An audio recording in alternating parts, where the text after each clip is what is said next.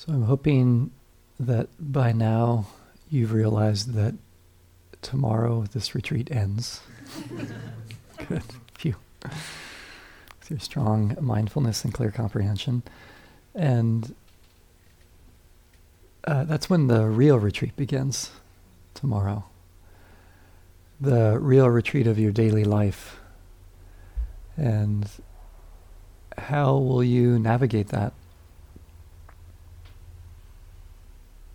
And this afternoon, I just want to share with you just a couple of reflections that might fit into making that transition, and also still some things you might be able to notice while on retreat here. And to begin with a small Zen story. As often with these Zen stories, a monk asks the Zen master, what's the essence of Zen, is what the monk asked. And the Zen master replies, an appropriate response. And in many ways, that's the heart of what we're learning here, is an appropriate response to what's arising within our internal experience, but also an appropriate response to also that world out there as well. And it's important to reflect on that, and how do we do that, and how can we have a sense of maybe something that motivates us in that realm. And in light of this, I'd like to begin with actually another story. This is about James Baldwin, the famous African-American writer and novelist, essayist, who in 1957, he was there in Paris reading a newspaper, and he'd been in France or in about Paris for about 10 years. I think mostly as a result of, the taste he had of racism growing up in the United States. And so there he was with his newspaper in Paris. And in the newspaper, he saw the image of Dorothy Counts, who was at that time, a 15-year-old black woman who was had just started to enter into an integrated school in Charlotte, North Carolina. And there was the image, it's a famous image actually, of her being taunted and spit upon by white youths as she was on her way to her newly integrated school there in Charlotte, North Carolina. And he said when he saw that image of Dorothy Counts and that experience that she was in the midst of being taunted and spit upon, he said about it, seeing that, it made me ashamed. He said, some one of us should have been there with her.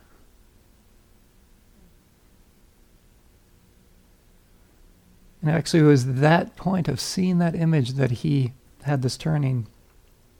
He said, everybody else was paying their dues. So I knew it was time I went home and paid mine.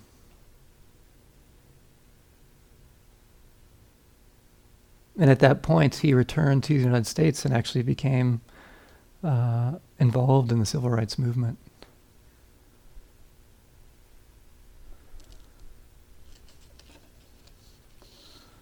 I think it's an important question to ask, the question that he poses. Really, in what way will you pay your dues?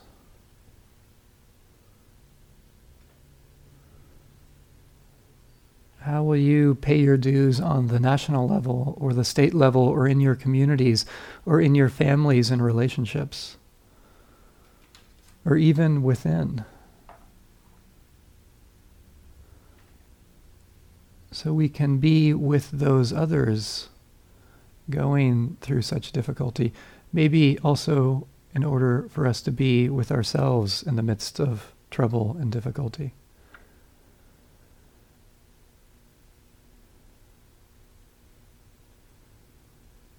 And I think, just to put it in what I was beginning with, how do you pay your dues skillfully with an appropriate response to this troubled world that you live in? What we're learning here is not only what we're exploring inside, but how does it express itself? Just as Max was talking about, how do you move the fan so the wind begins to blow in a way that there's an actualization of love, of compassion, of wisdom, the actualization of Buddha nature, the touching, the actualization of our understanding of seeing the moon and the dewdrop.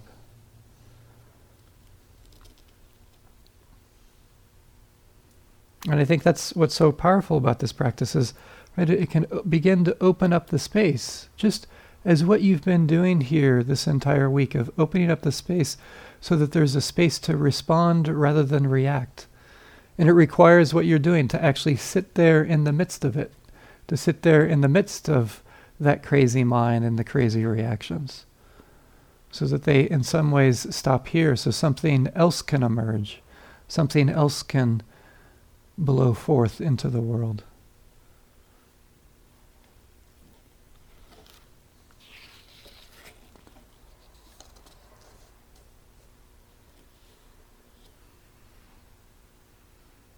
And this afternoon, I just want to explore one facet of this that I find so challenging yet so important. One facet that I need to keep in mind when fanning the winds of wisdom and compassion. To remain inspired by the moonlight in a drop of water. And that's this tricky and challenging area of navigating views. Have you noticed how difficult it is to navigate the world of views and opinions and perspectives? Right now, as I speak to you, there's so much suffering that's arising in this world around some kind of obsessive grasping onto fixed ideologies or fixed views.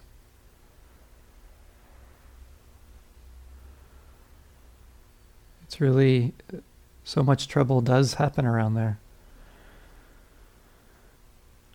I remember, it was last year, in Flagstaff, I did a police ride-along, ride-along with a police officer in a police car. There's a big story of why I did that and how I would ever do such a thing. But it was actually important. It was, yeah. And so I asked this young officer, his shift was from 2 p.m. till midnight, I think. And the most common call that he'd get when he was on duty. And it was really interesting what it was. Maybe you can guess what it was. Domestic disputes and domestic violence. And he said, these aren't, it's not like these were calls from repeat offenders.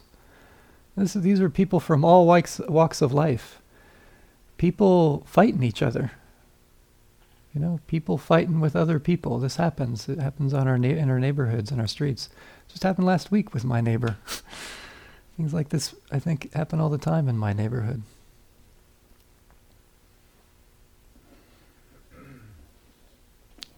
In the early discourses, there's an interesting interchange between this Brahmin, the Brahmin Aramadanda, and one of the Buddha's chief disciples, the Venerable Mahakachana. And he basically asks him this question, I'm kind of generalizing it, why do people fight with each other? What's up with all this fighting that goes on? You could say in our communities, in our families, in our cities and towns.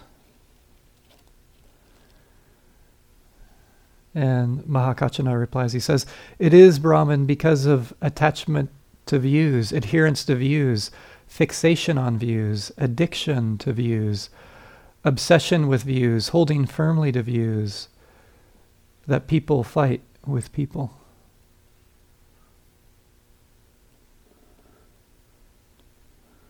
And it's not just out there, it's, it's the conflicts in our own lives. It's the conflicts within our own experience. Have you noticed the fighting that goes on in our minds, or the fight that we have with our minds?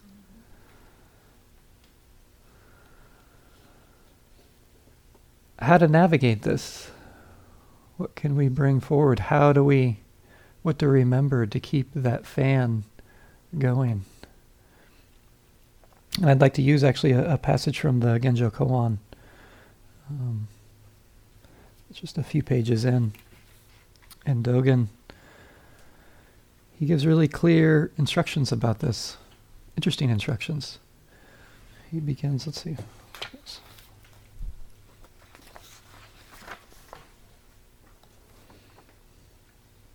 Yeah, it's on the second page, so the back side of the first page, the second page here. He begins, he says, when Dharma does not fill your whole body and mind, you think it is already sufficient. But when Dharma fills your body and mind, you understand that something is missing. So I want to stop here just to clarify this, because we usually think this is differently. When I'm filled with the truth, when I'm filled with understanding, when I'm filled with the Dharma, I would think that that's when things would feel like they're already sufficient. But he's saying the opposite. He's saying, when you're not filled with the way things are, when you don't understand the Dharma, when you don't have wisdom, so when Dharma does not fill your whole body and mind, that's when you think it's already sufficient. That's when you go around and you think, oh, this is already sufficient. Oh, this is all of it that I have right now. So he's equating that with a deluded mind. And he's saying basically a mind that's filled with wisdom. So when your body is filled completely and mind are filled with the Dharma, that's when you understand. You always understand that something is missing. So to understand that something is missing is connected with this quality of wisdom.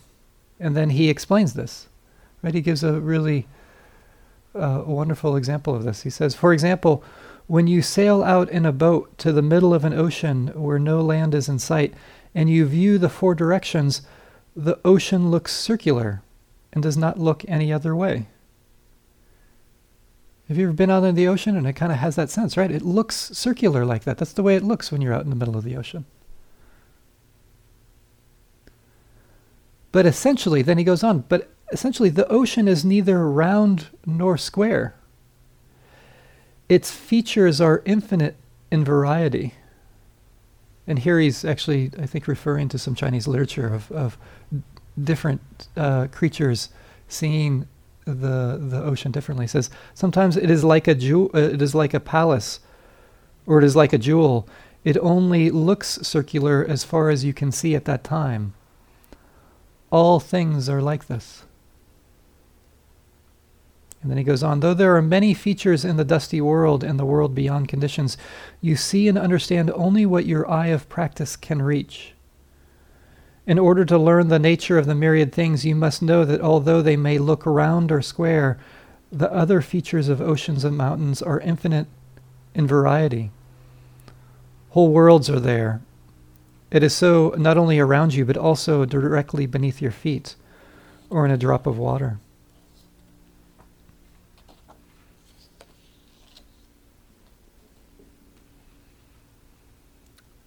Don't you find this striking? That what realization is about, what it is to be filled with the Dharma, is to know that you can never have a complete perspective. Because sometimes we engage in a spiritual practice to think, oh, if I practice enough, if I become wise enough, then I'll have the view or the explanation or the perspective that's the correct one. That's the real deal. And he's saying, that doesn't exist. Your perspective is always limited. Always limited. There is no complete perspective out there. So gaining a complete perspective is not the point of this practice. The point of the practice is to realize what he began with, that always, whatever I see, there's always something missing from my view and my perspective.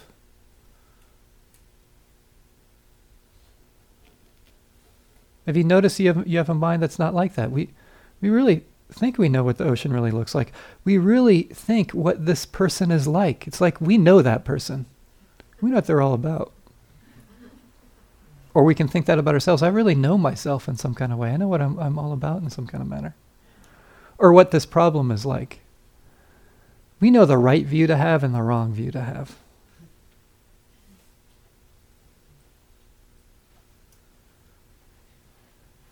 What is it like to realize that always something is missing?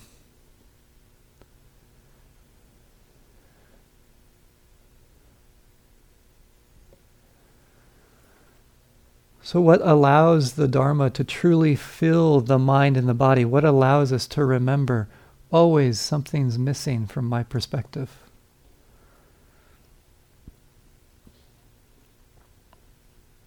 And I want to point out how subtle this can happen and how quickly it can happen around our views. I remember I was, again, walking down the street in Flagstaff, where I live, and I was walking, I passed a home that had a political sign in it. It was election season. And it was a political sign of the person that I was not going to be voting for. And when I saw the sign, it was amazing what my mind did. Immediately, I felt like I had a feeling for the people in that house, and I knew that they were not good people. So this is before even seeing the people that lived in the house. I didn't even know if people lived in that house, right? Somebody could just put up a sign in front of an empty house and not even known it. But it's like, I felt like I knew that. I knew, and the thing that I was most clear about them is that they were wrong. That's was the feeling, that somehow they were wrong. And that experience emerged really in a matter of seconds by seeing a sign, and then the mind had made an assumption. Have you noticed your mind do this? It's amazing. I mean, I always see it around bumper stickers, right? You see bumper stickers, sometimes it's like you feel this connection with one car, you feel an aversion to another car, as if you know, like the people in that car.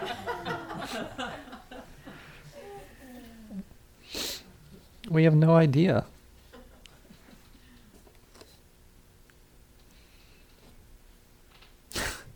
This is such an aside. This is just a random thought that came up, but it just reminds me. So when I was in high school, I had not such a great run-in with drugs. I loved using at that time.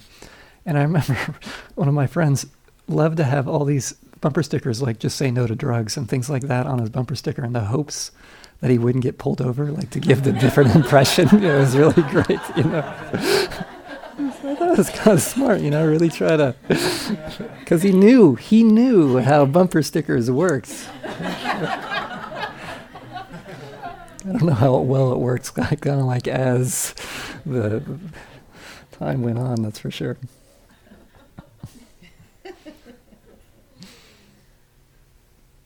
And I'm sure you've seen it on retreat. It's amazing when we just see people in the silence. Like all of a sudden, we find ourselves like we really know another person on the retreat. The judgments, the biases, either a positive judgment or a negative judgment. And it's just like we've just seen people like walking around and like sitting still. And then all of a sudden, like we know, like I have a real sense what that person's going through. Like they've been acting like this, and I think that this is going on. And it's amazing. Views, right? It's like I forget that something's missing. And you'd think here, that we'd realize something's missing, like speaking to the person. So I want to point out how deep this is, that this is a real practice that Dogen's encouraging us to engage in. To allow yourself to be filled with the Dharma, to see that something's always missing.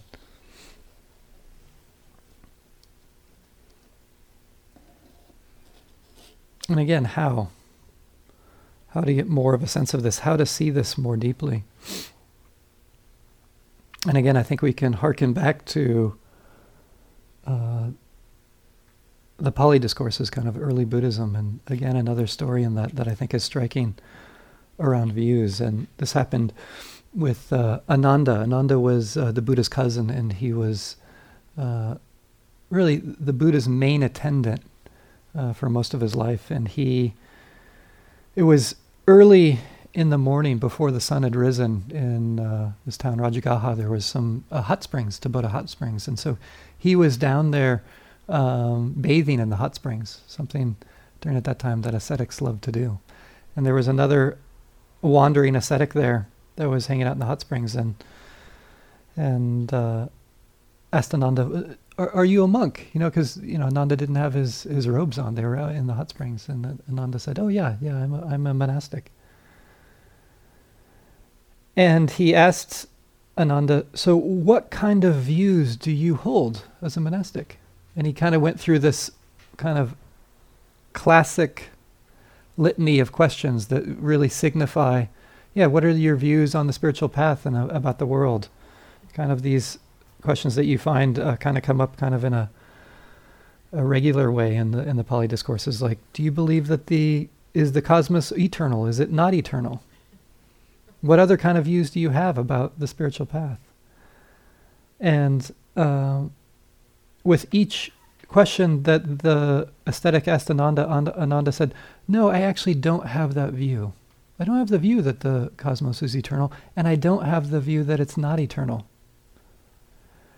And the ascetic was confused by this, and he said to Ananda, "Well, I just want to say, it sounds like you do not know and see." Know and seeing being, it sounds like you're somebody with no wisdom from the spiritual path. I mean, here you can't tell me what views you hold on to. And then Ananda said, "Oh, no, that's incorrect. I do know and I do see." And then he was further confused, the ascetic, about what Ananda's saying. And he basically said, "Well, I asked you all of these questions and you couldn't tell me what view you hold on to. And yet you say, I do know and I see. So what do you know and what do you see?" And Ananda said, quote, this is what he knows and sees, "Only this is true, anything otherwise is worthless." He said, basically, I know that phrase is a viewpoint. And to the extent to which there are viewpoints, views, stances, the taking up of views, the obsession of views, the cause of views, and the uprooting of views, that's what I know. That's what I see. Knowing that, I say, I know. Seeing that, I say, I see. Why should I say I don't know, I don't see? I do know, and I do see. And it was that at this moment that the ascetic looked a little closer and said, oh, you're Ananda, the great teacher. And with that, he actually began to see the person in front of him, the person he was so blind to, the Venerable Ananda. That's so much of the practice we're trying to do of what Ananda was doing, is seeing that, that's just a view that's arising. That's a limited view that's arising in the mind right now. And being able to see that. This is so much of what we've been trying to engage in. This is what I spoke about in the afternoon, yesterday evening, around the thinking process. Thinking, remembering. There's a viewpoint. Interesting. There's an opinion. Isn't that interesting? And sometimes we can get also the further depth of Ananda's knowing and seeing, the cause of views. Interesting. There's a wanting to be right. Interesting. There's anger here. Interesting. This is the cause of this particular view. There's fear here. And there's a knowing and seeing in the uprooting of views, the relinquishment of views. That's just attachment. Interesting. That's just a wanting or a not wanting that's arising in the mind, and then there's this attachment to this view. That's the knowing and seeing that Ananda is encouraging us to engage in.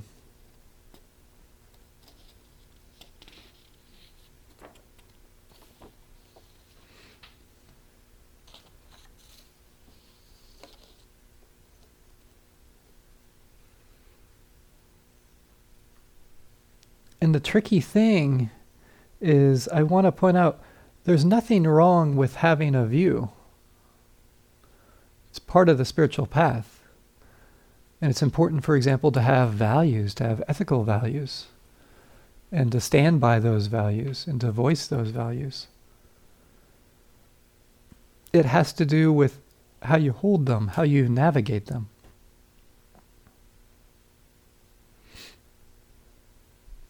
There's an analogy that's found in the Dhammapada around this, and it's the analogy around kusa grass. So kusa grass was a kind of grass that was used in Vedic rituals and ceremonies, so it has a kind of sacred connotation to it. But it's a sharp grass. And it's really clear, like if you hold grass tightly, and then it comes through the hand, right, you immediately get cut. But if the hand is open, it can be there without being harmed whatsoever.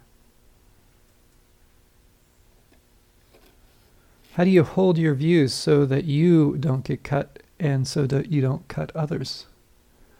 How do you hold views in an effective way and still stand by values that are important to stand by?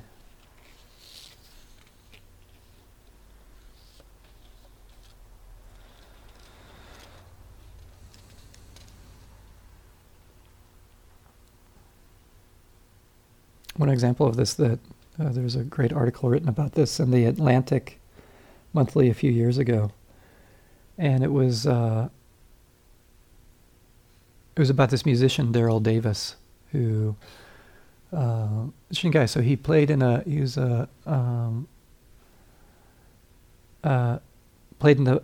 country band, and it was an all-white band other than him. He was the black guy in the band. And his country band was playing at an all-white venue in Maryland, in Frederick, Maryland. And this fellow, Roger Kelly, came up to him, and they started a conversation.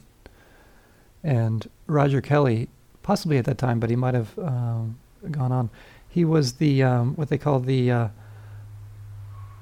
grand dragon of the Ku Klux Klan. And Daryl Davis became really curious and decided to kind of pursue this. You know, here he is, this African-American man, really curious about the views of this KKK member. And so he gets his number from someone, and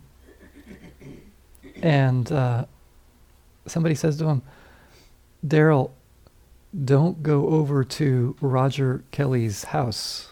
You know, I mean, this guy could kill you. I mean, his viewpoint is really extreme. We're not just talking about subtle racism. This is a whole different realm of white supremacy." And he did not heed that call, and called him up and started to make a connection with him, which was really quite interesting, of actually beginning to talk with them and connect. Let me just...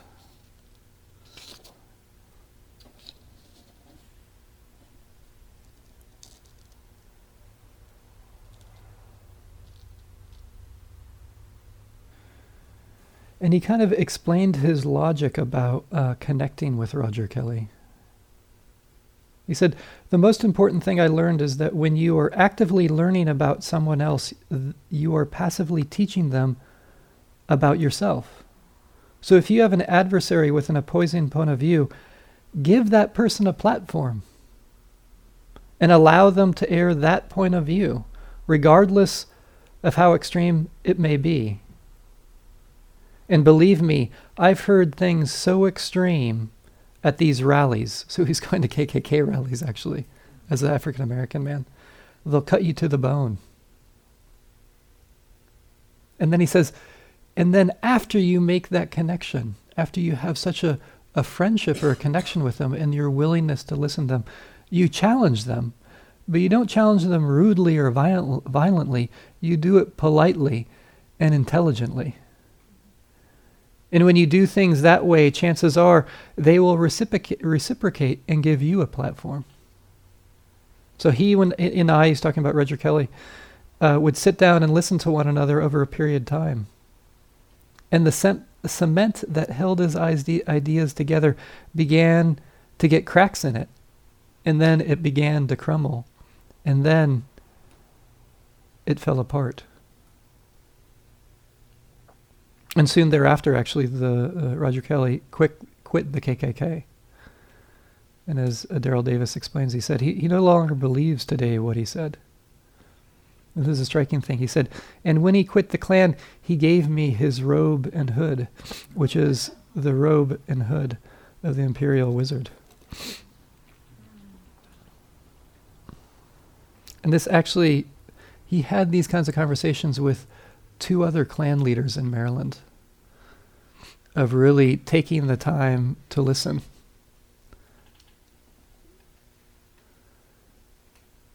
So this is quite striking and powerful. And, Daryl Davis had mentioned, people who really didn't understand what he's doing really heavily criticized him in the sense of, what are you doing sitting down with people that are so irrational and evil and destructive? That's not the way to go about this. And I want to point out, this is an argument that is even used in the social activist Buddhist world of there are people that we do not tolerate and we do not listen to. And the best thing to do is to fight back as much as we can. And so I do want to point out, he takes a radical view to this, which I think is so in line with this practice.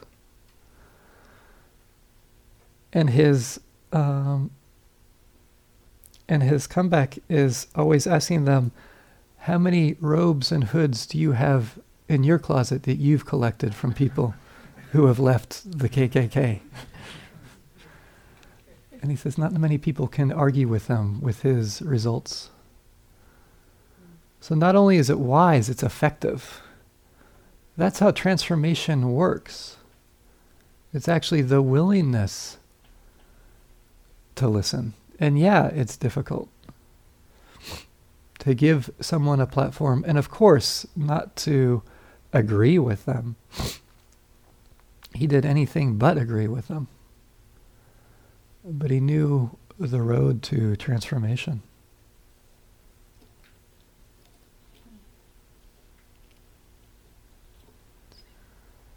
The Russian novelist Dostoevsky puts it well. He says, while there is nothing easier than to denounce the wrongdoer, there is nothing more difficult than to understand them.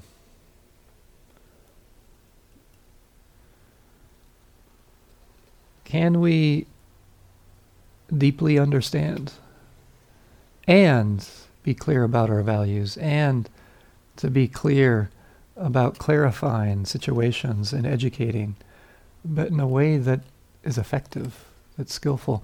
And what it requires of me is not to hold on too tightly to my views. It requires me to listen in some manner. It's not so simple as simple denouncing.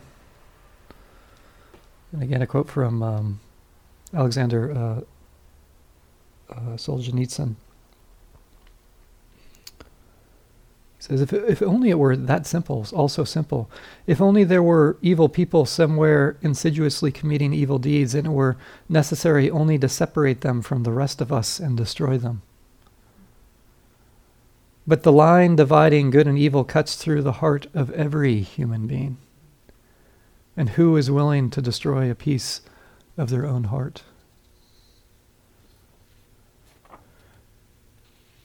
And we get to see that, don't you? Don't you get to see that somehow this exists within our own heart? And does it work? Does it work to fight with your own heart, to kill that part of your heart that you think is so evil, or is there another way around it? Of doing what we've been trying to do here, to actually deeply listen, to be aware, to allow a transformation on a different level.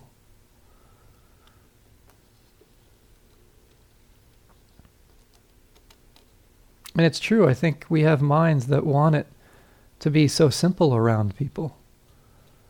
That's how we categorize others. That's how we categorize ourselves.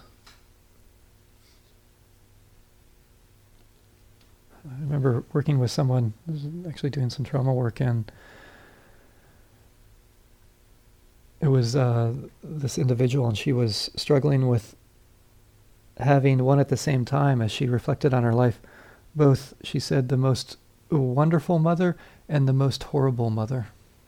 Really had done so many wonderful things for her, but also some really, you could say, unimaginable things to her at the same time.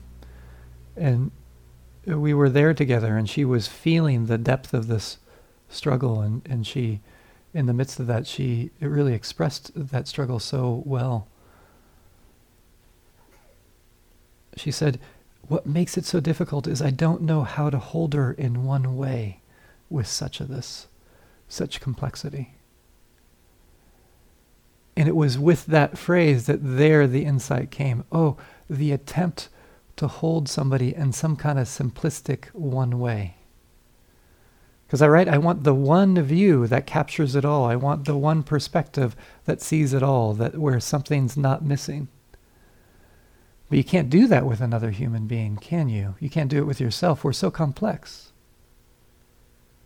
How do we have a broader way of holding? And I mean, how do you hold others in your life? I'm not talking about condoning certain behavior or feeling like we need to hang out with everybody or be friends with everybody. There's places for boundary. There's places to take care of ourselves and those around us. It's not about that. It's about navigating a complex, troubled world.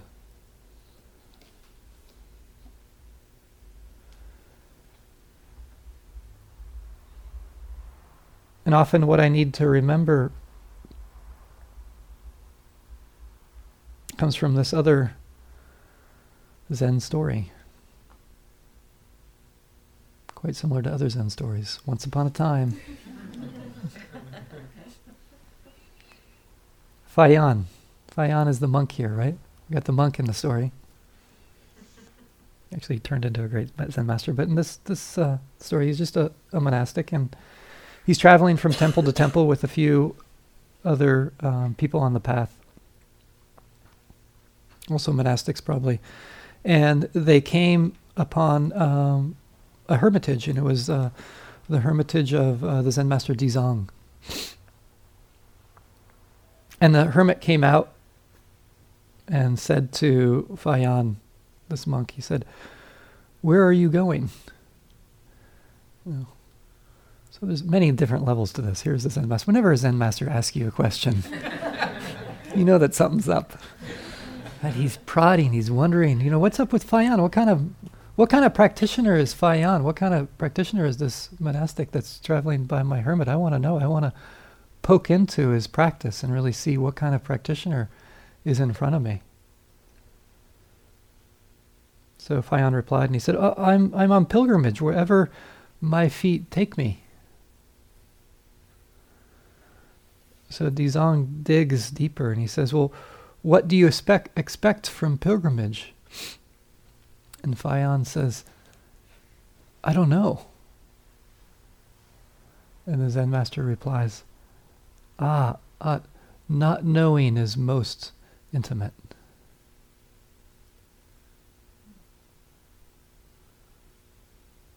That's where the most intimacy arises. Oh, not knowing is most intimate. Remember, we've been talking about this quality of intimacy when the myriad things come forth to experience themselves, that sense of intimacy. It's from not knowing to remember we don't know.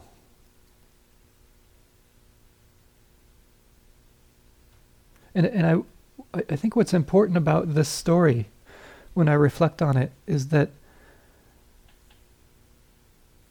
I I don't think Fayan's trying to be all profound and Zen-like and giving some kind of cool Zen answer.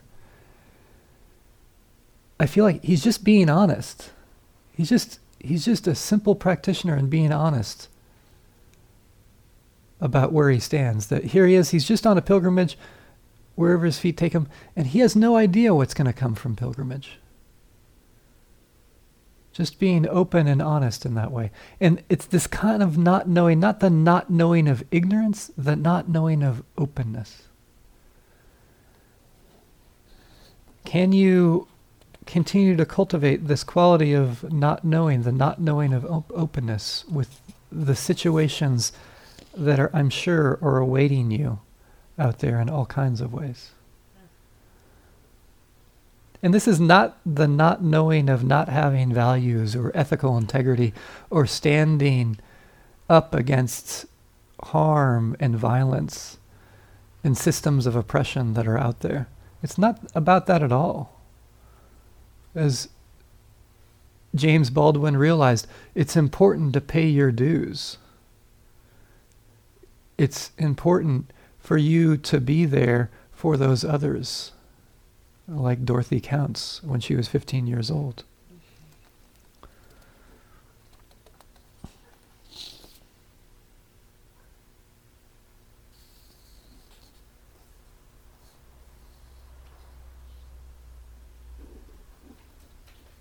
So again,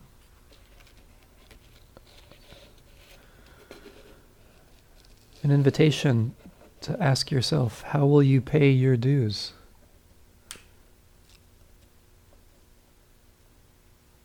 How will you have an appropriate response?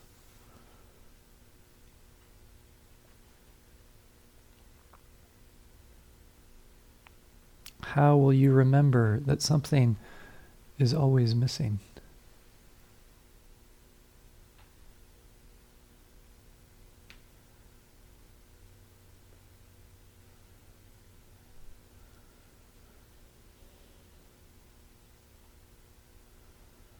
So again, Dogen, when Dharma does not fill your whole body and mind, you think it is already sufficient. Yet when Dharma fills your body and mind, you understand that something is missing. For example, when you sail out in a boat to the middle of an ocean where no land is in sight and view the four directions, the ocean looks circular and does not look any other way. But the ocean is neither round nor square. Its features are infinite in variety. It is like a palace. It is like a jewel. It only looks circular as far as you can see at that time. All things are like this. Though there are many features in the dusty world and the world beyond conditions, you see and understand only what your eye of practice can reach. In order to learn the nature of the myriad things, you must know that although they may look round or square, the other features of oceans and mountains are infinite in variety. Whole worlds are there. It is so not only around you, but also directly beneath your feet or in a drop of water.